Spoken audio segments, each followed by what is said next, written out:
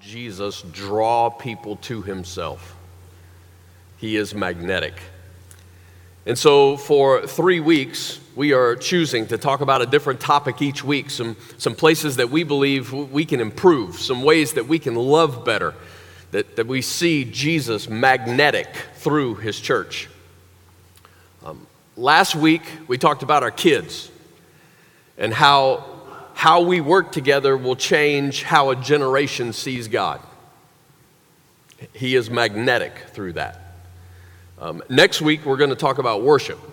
And I'm looking forward to seeing how God's going to grow us there. When we do that right, he is magnetic. This week, I want you to start to contemplate the fact that radical compassion is magnetic.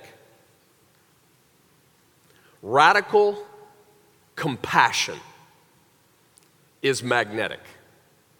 And so I'm going to set it up for you by really giving you a picture of the first followers of Jesus.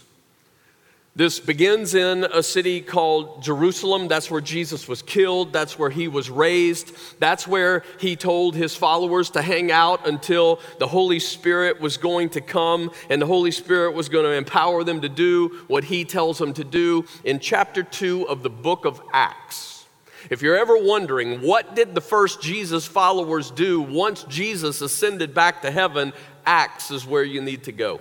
And I want to read Acts chapter 2, verse 46. It begins to give us a clue of what happened every day. Every day. They continued to meet together in the temple courts.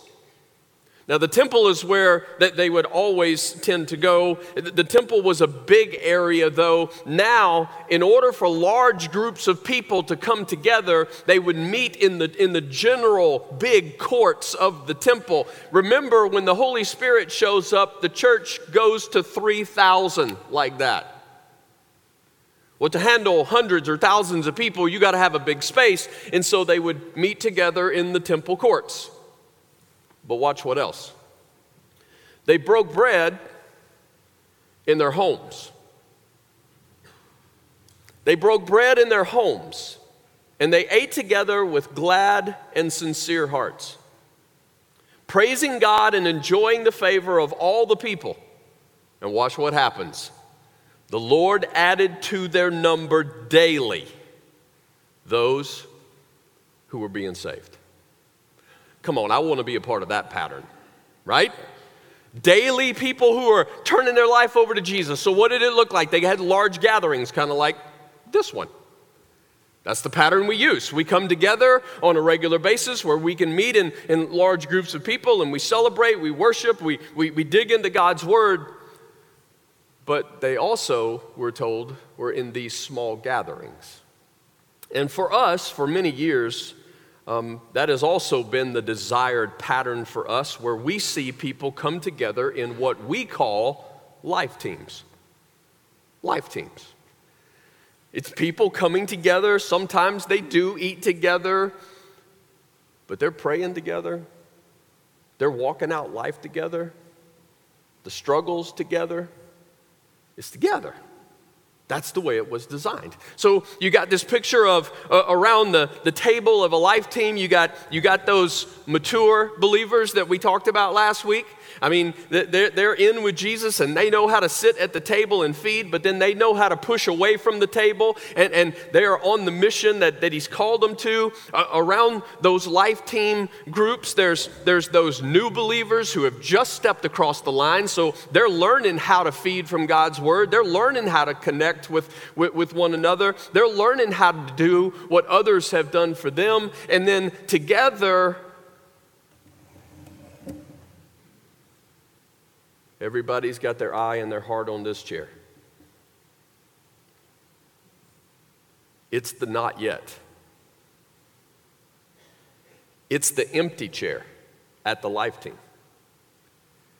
The person who hasn't yet been introduced to Jesus, or the person who has been introduced but they haven't yet put their faith in Jesus. It's the empty chair. It's the one who has not yet stepped into the kingdom of God. This was the mission that Jesus gave us. And so we love this picture of people coming together, life teams who are feasting on God's word together, living it out together, and their hearts are on the mission where Jesus said, this chair, it's the chair. Years later, as you read the Bible, you go all the way to Acts chapter 20. It's still happening that way.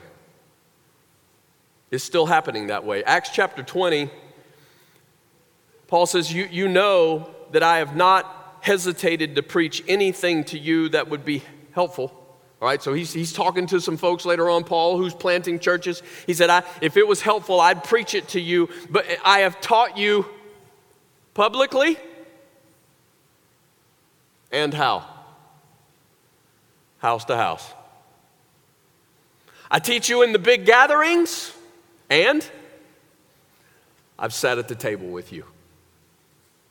I just want you to see that when you read the book of Acts, you really can't get away from this pattern of the church coming together, big gatherings, but also what we call life teams.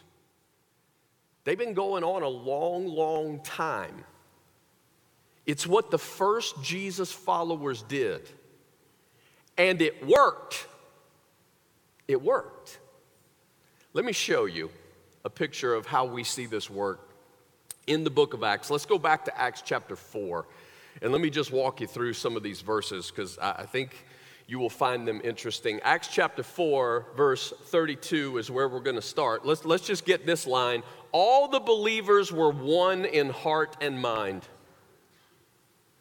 How about that? Just that statement by itself. Anybody ever been in a church conflict? Anybody ever been in a church fight? Anybody ever seen the church not act like the church? But man, I'm saying, how cool is this statement? All the believers were one in heart and mind. They're getting along. Let's keep going. No one claimed that any of their possessions was their own, but they shared everything they had. That's a word that we find, it's called the word stewardship. It's kind of in churches about the only place you hear the word stewardship. The word stewardship means I don't see my stuff as my stuff. That's what it says right here. No one claimed that any of their possessions was their own. That's stewardship. I don't see my stuff as my stuff. I see my stuff as God's stuff. He owns it all. He's the one who's given me what I've been given. My only question is, God, how do you want me to use this? How do you want me to manage this? My stuff is not my stuff. Nobody claimed that their possessions was their own. Just let that sink in for a little bit. Next line. With great power, the apostles continued to testify to the resurrection of the Lord Jesus. They're like, he was dead and now he's not. He was dead, and now he's back. We have touched the nail prints in his hand, and we're just telling you, we get to testify to what we know to be true. He's alive. And God's grace was so powerfully at work in them all that there were no needy persons among them. Wait a minute, let me read that line again. There were no needy persons among them. All the widows cared for. All the orphans cared for. If you were a part of this community in the beginning and your husband died, and you didn't have sons or anyone else in your family to help care for you in a day where often might made right, and so a lady left by herself in that society and that culture was just often susceptible to danger. But if you lived in this group of people, you lived in this community, they took care of you. Now, I want you to notice it doesn't say that there was no poverty. It just says when there was poverty, the church stepped. The church stepped up. When there was a need, the church would step forward and meet that need. How did they do that? The next verse tells us. For from time to time, those who owned land or houses sold them. They sold them and brought the money from the sales and put it at the apostles' feet, and it was distributed to anyone that had need. So here's how it worked. Sometimes they would just liquidate tangible assets.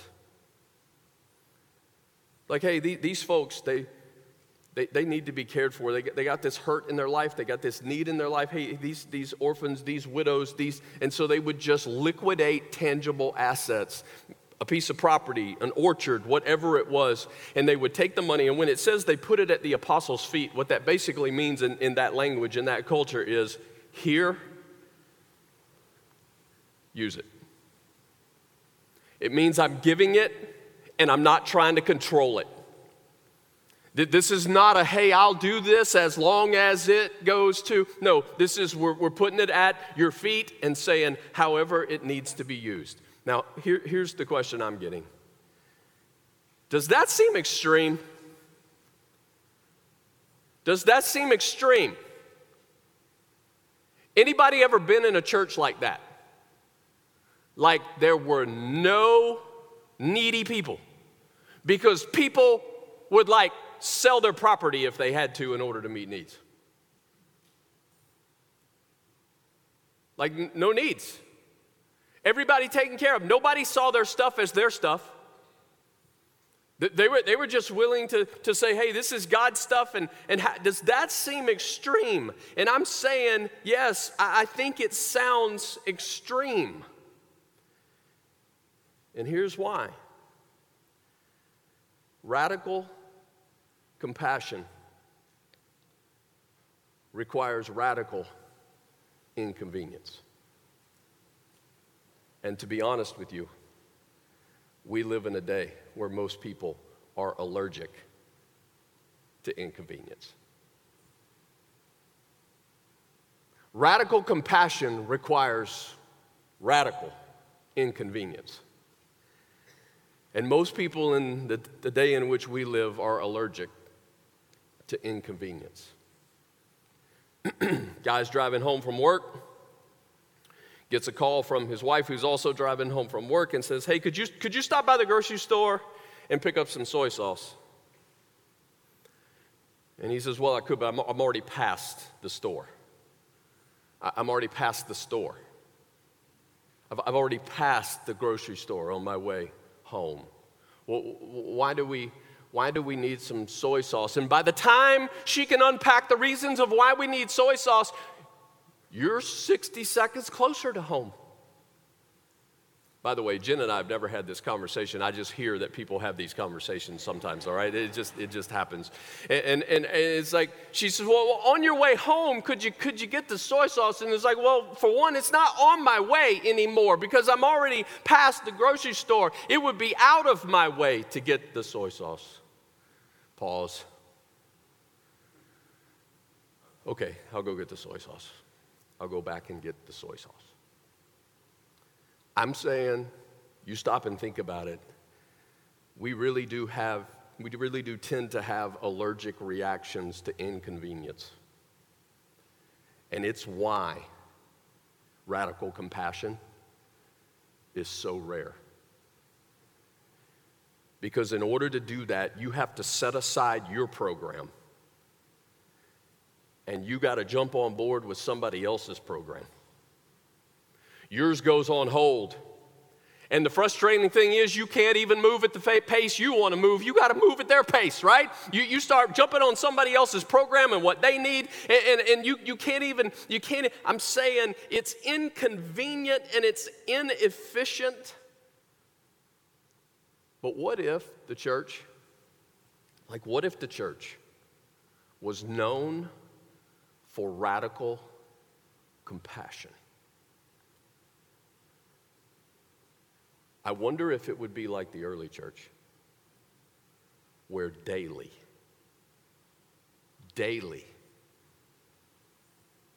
people were coming to meet Jesus. I wonder if daily life teams would see suddenly somebody sitting in the empty chair.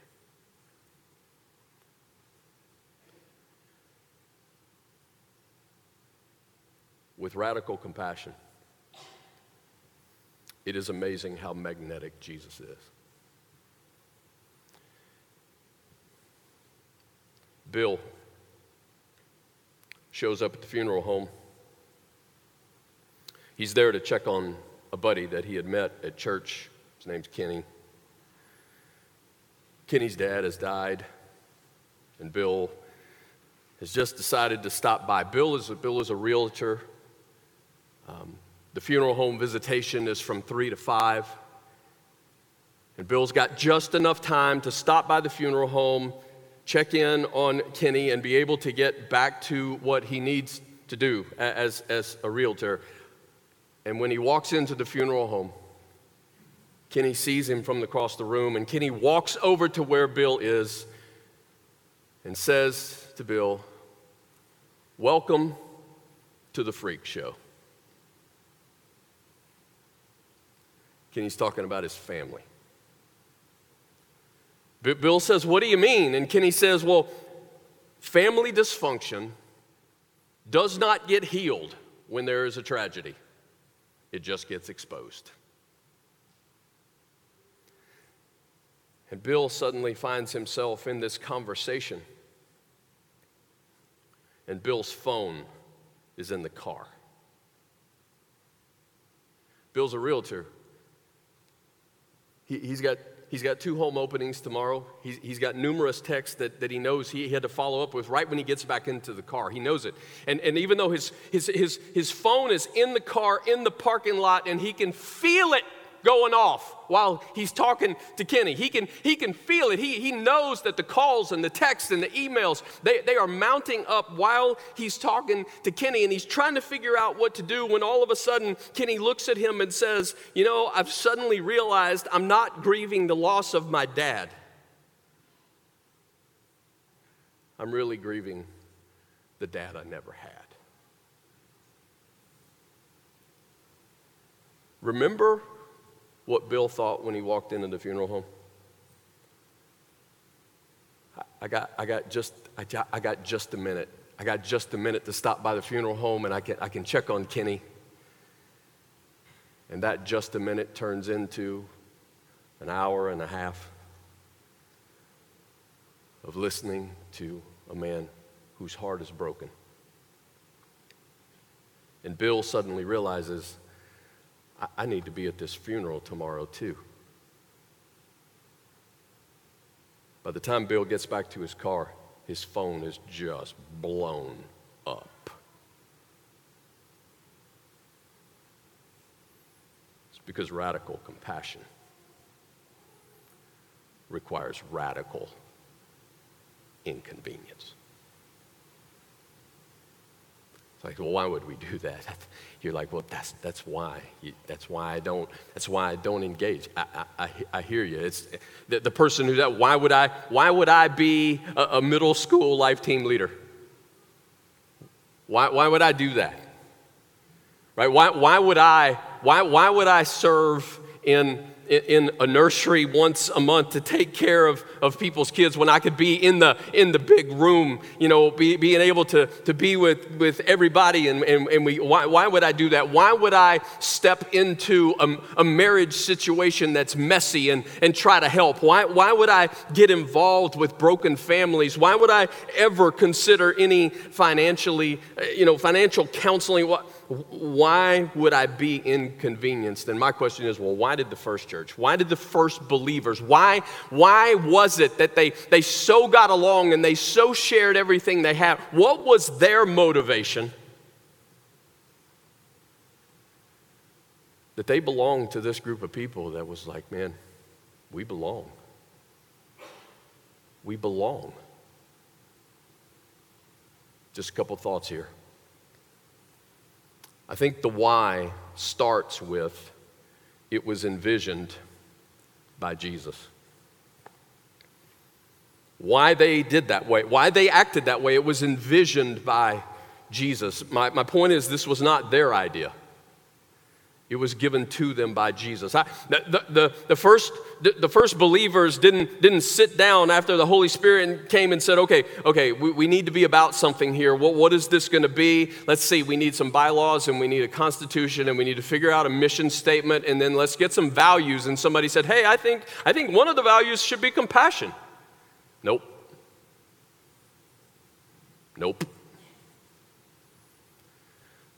The reason they knew is because just a few months before, Jesus sat down at a table with his disciples for the last time. And in just a few hours, he would be arrested. By the next day, he would be laying in a tomb. And around that table that night, this is what Jesus said, John chapter 13, verse 34. A new command I give you, love one another. As I have loved you, so you must love one another. By this, everyone will know that you are my disciples if you love one another. I'm telling you, that's how they knew. It's because Jesus, he envisioned this. This wasn't a suggestion, it was the command. He said, this is what you do. Now, years later, as the Jesus movement is expanding, we see the pictures throughout Scripture. The Apostle Paul, again, who's planting churches, he says to the church at Galatia, in Galatians chapter 6, carry each other's burdens. And in this way, you will fulfill the law of Jesus. Well, what's the law of Christ? What's the Jesus law? It went like this. Love God with all you got, right? All your heart, soul, mind, and strength. And love your neighbor and love one another. That's the Jesus law. Love God, love your neighbor, love one another. That's how they're going to know that you belong to me. And Paul comes along and he goes, that's exactly right. Anybody know life gets heavy? Paul says, anybody know that life gets heavy and that you were never intended to carry that alone? Grief is heavy. We are reminded way too often around here, grief is heavy. And it's not supposed to be carried along. And so when Bill steps into the funeral home for Kenny, it's in order to make the weight a little lighter. Family challenges are heavy. Financial burdens are heavy. Isn't it funny how we use the word, we have heavy student loans? Yeah, they're heavy, right?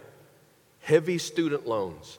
And so here's a couple with heavy student loans who are sitting around a table, a life team, but they've also got some people in their life team who have a few more years that they have of life under them and a little more time to work and a little more time to be financially where they need to be. And so one of these couples at the table, their family's getting bigger, they're having more kids, and they actually need a bigger dining room table. And so when they do that, they say to the other couple, hey, we have this table.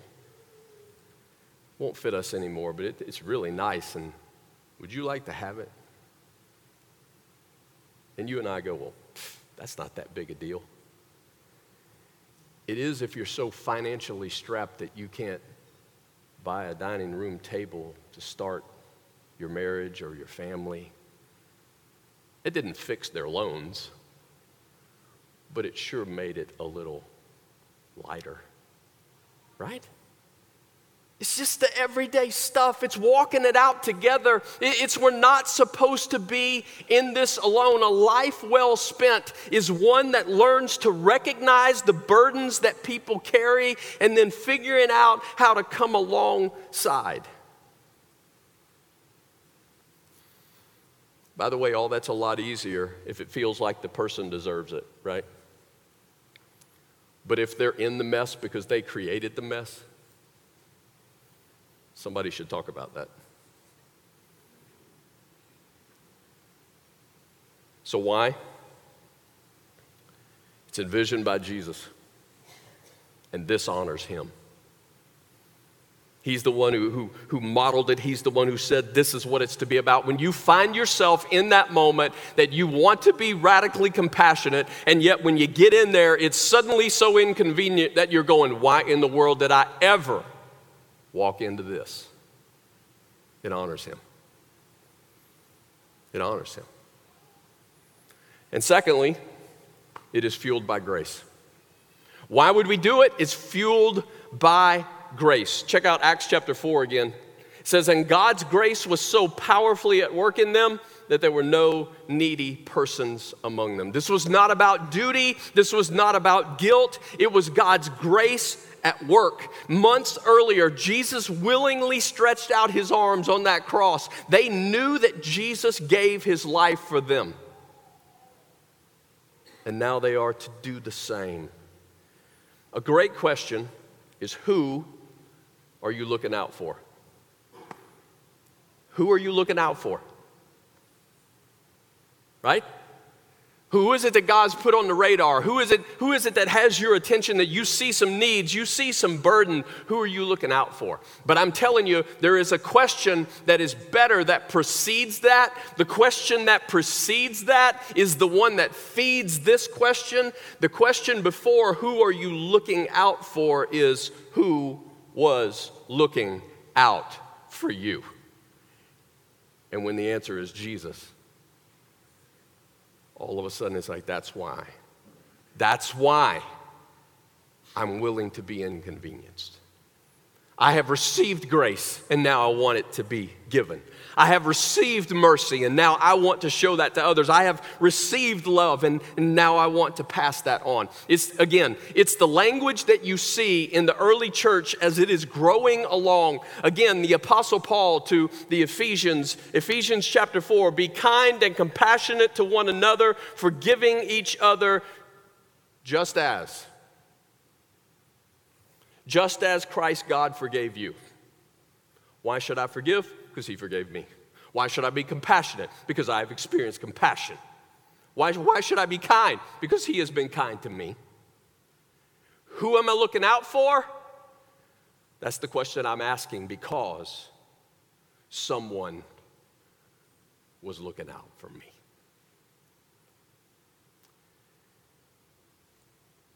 Why? Let's go back. Why? Let's keep going. Because it's envisioned by Jesus. This honors him. It's fueled by grace. Someone was looking out for me. And then just one more. It's empowered by the Holy Spirit. It's empowered by the Holy Spirit. Jesus told them, stay in the city and wait till the Holy Spirit comes. Acts chapter 1, verse 8, he says, you'll receive power when the Holy Spirit comes on you, and you'll be my witnesses in Jerusalem and in all Judea and Samaria and to the ends of the earth. I will give you the power to do what you can't do on your own. In other words, I have outside help. It isn't just me. I have outside help. When I step into these situations, it's not just me, it's somebody bigger than me. Now, you understand that outside help comes to live within you. I get that. So if you want to pick that statement apart, you can. But you get the point. It's not just me. It is his power that is now at work in me. And so let's get back to the funeral home. There's Bill. He's got 2 home openings today. He's got all these appointments that need to be met. He told people and text and emails and calls and everything. How in the world is he going to go to a funeral and still get all that done?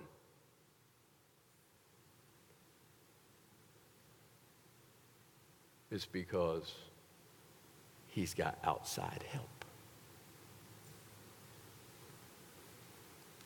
He's got outside help. He's got the power of the Holy Spirit working in his life. And one of the things I challenge people with is sometimes I don't think we ever really lean into the power of God's Spirit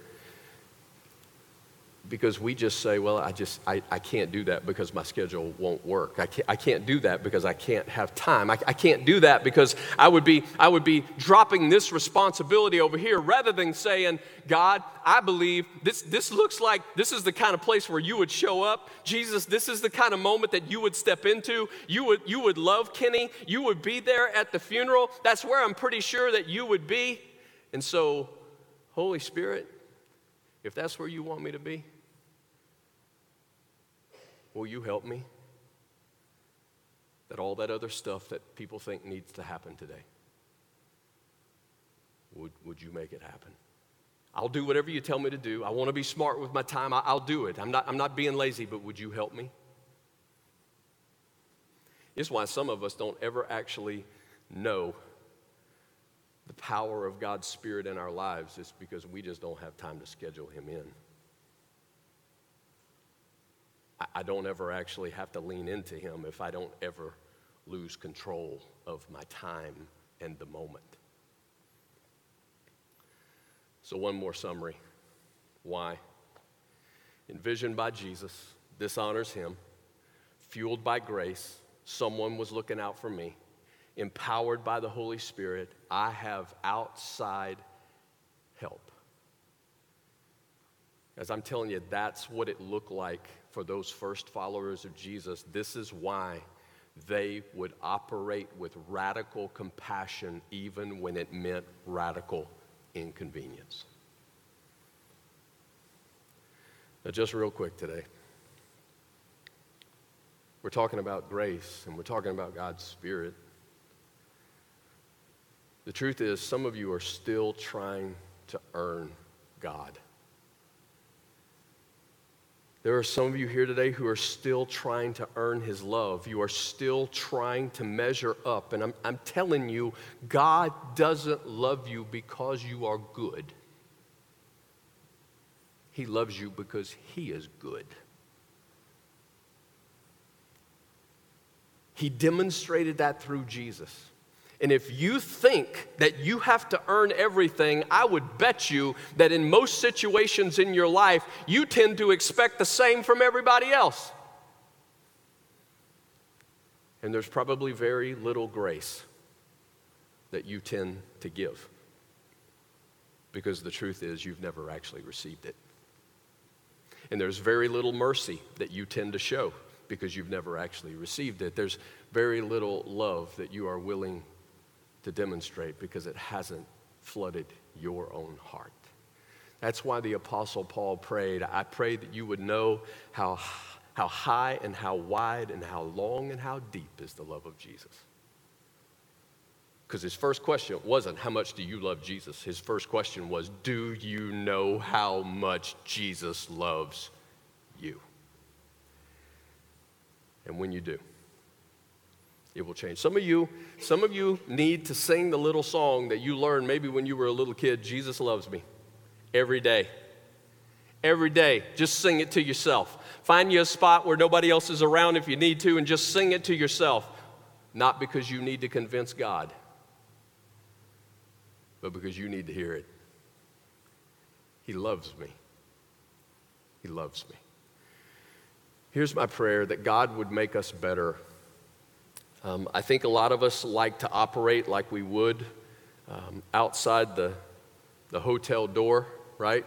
You ever checked into the hotel and they always have something that looks like this on the inside that you can put on the outside. It says, please do not disturb, right? Don't knock on my door. Don't come in here and want to clean something up.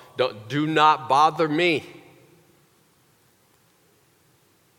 May God rewire our hearts.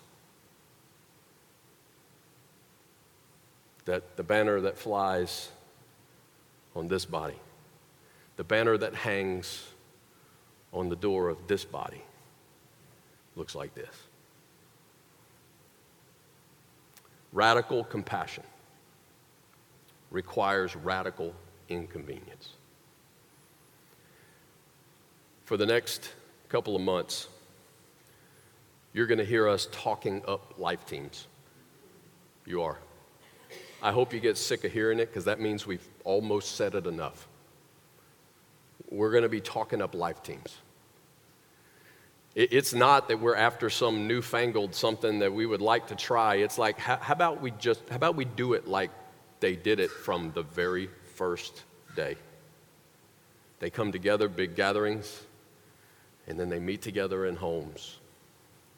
People growing, connecting, doing life together. Some of us, I know that it's a risk. I know it's a risk. For some of us, we kind of use our family as the insulation, to be honest. It's like, I got my family, and my family's good. And to be honest, Jeff, I try not to venture too far outside of that, because I know things get messy out there, and the priority is on my family, and Jesus said I should take care of my family. And honestly, we kind of use the blessing of God to sometimes keep us from risking in the places that He's called us to. Jesus tackled it in the Sermon on the Mount. He said, if you love the people who love you, so do the tax collectors. That's like the worst thing he could have possibly brought up, tax collectors. He said, you only greet the people, your people, you only greet your people. He said, the pagans do that. See, some of you can stretch. Some of you can stretch in that, like maybe even today. Maybe it's next week when you come in here. You could, like, wherever you sit, like, get up and walk over to another part of the room and, like, meet somebody who comes to the same big building that you do every single week for years, and you don't know them. Just give it a shot. I'm giving everybody permission.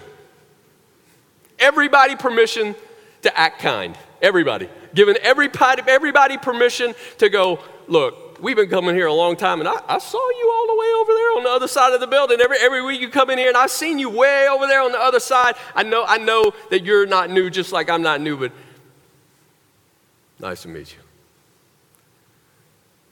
It's good to follow Jesus together. I'm saying, isn't it wild?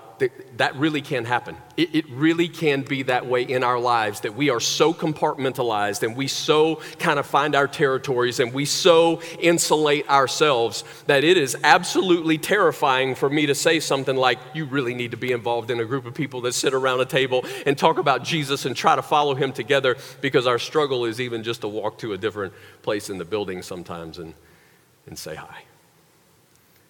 And so, Jesus, will you make us better? Will you help us to see who's been looking after us, so that we would start asking those questions, or who do we need to look out for? I'll give you more next week. That's enough. I'll pick it up there next week. I will say this. Maybe you got enough today in the sense of you're like, yes, I want to be in that. In fact, hey, Jeff, I would help lead that. I would help, I would be willing to, host in a home, or I'd be willing to help be a part of. Well, I know this is really quick, but I'm just throwing it out there. Tomorrow night at the Vault, 6:30, all our existing Bible study teachers and all of our existing life team leaders are going to be gathering there tomorrow night, and we're going to be talking about how we can get better at this, and where we need to shift some things. If you're interested, come on. Come on, invitation's open. Just because you show up doesn't mean we're going to shove you into some leadership spot and put you, that's not what I'm saying. But if you want to come find out what that looks like and maybe where that's going, then I'm inviting you to be a part of that tomorrow night. I'm going to say one more thing, and then I'm going to pray. Some of you need to take advantage of tonight, because you've placed your faith in Jesus, and it's time for you to follow in baptism. Take that step. I encourage you with everything that I've got. Take the step. Tonight's that night. Is going to be a fantastic celebration. Y'all, This ain't a game. This ain't a game. Jesus is real. And what he did for you and I, it is real. And this world around us, it is broken for real. It's broken. And people are hurting like crazy. And if you even just love them a little bit,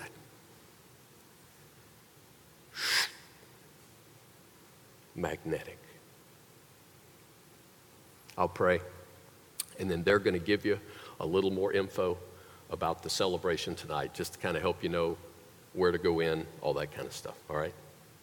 I love you guys. Let me pray. God, we know that it can be, because we just read it this morning.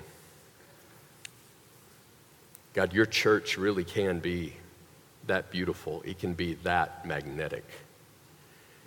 It can be that compassionate. It can be that unselfish. God, it can be the kind of place where every single person says, I belong there. But God, some of us, we're always wanting that feeling of belonging, but we always want somebody else to bring that, when really the road to that is us being willing to ask that question, who am I looking out for? Who am I going to care for? God, help us to believe you on that. Help us to have enough faith to trust you on that. God, yes, even you showed us in Scripture that when we start demonstrating compassion, we start getting involved in people's lives, it gets messy. It gets messy. Sometimes it's crazy inconvenient. It's crazy inefficient. But wow, we get to know your heart. We get to love like we have been loved. We get to show mercy. We get to demonstrate grace like it has been demonstrated to us. God, thank you for loving us that much. May your love move us to be a people with radical compassion, even when it requires radical inconvenience. It's in the name of Jesus that I pray. Amen.